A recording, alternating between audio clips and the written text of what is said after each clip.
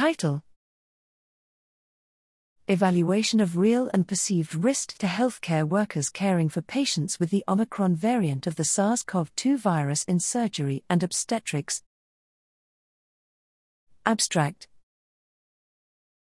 Introduction: The Omicron variant of the SARS-CoV-2 virus is described as more contagious than previous variants.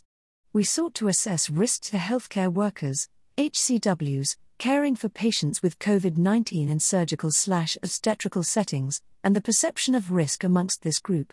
Methods: from January to April 2022, reverse transcription polymerase chain reaction was used to detect the presence of SARS-CoV-2 viral RNA in patient, environmental, floor, equipment, passive air, samples, and HCW's masks, inside surface, during urgent surgery or obstetrical delivery for patients with SARS-CoV-2 infection.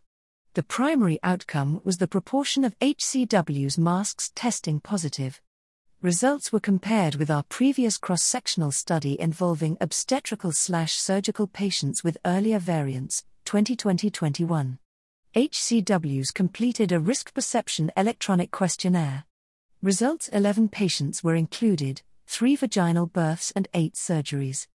108 samples, 5%, tested positive, SARS-CoV-2 Omicron, viral RNA, 2/5 endotracheal tubes, 122 floor samples, 1/4 patient masks and 1 nasal probe. No samples from the HCW's masks, 035, surgical equipment, 010, and air samples, 011, tested positive. No significant differences were found between the Omicron and 2020-21 patient groups' positivity rates, Mann-Whitney U test, p equals 0.838, or the level of viral load from the nasopharyngeal swabs, p equals 0.405. Nurses had a higher risk perception than physicians, p equals 0.0377.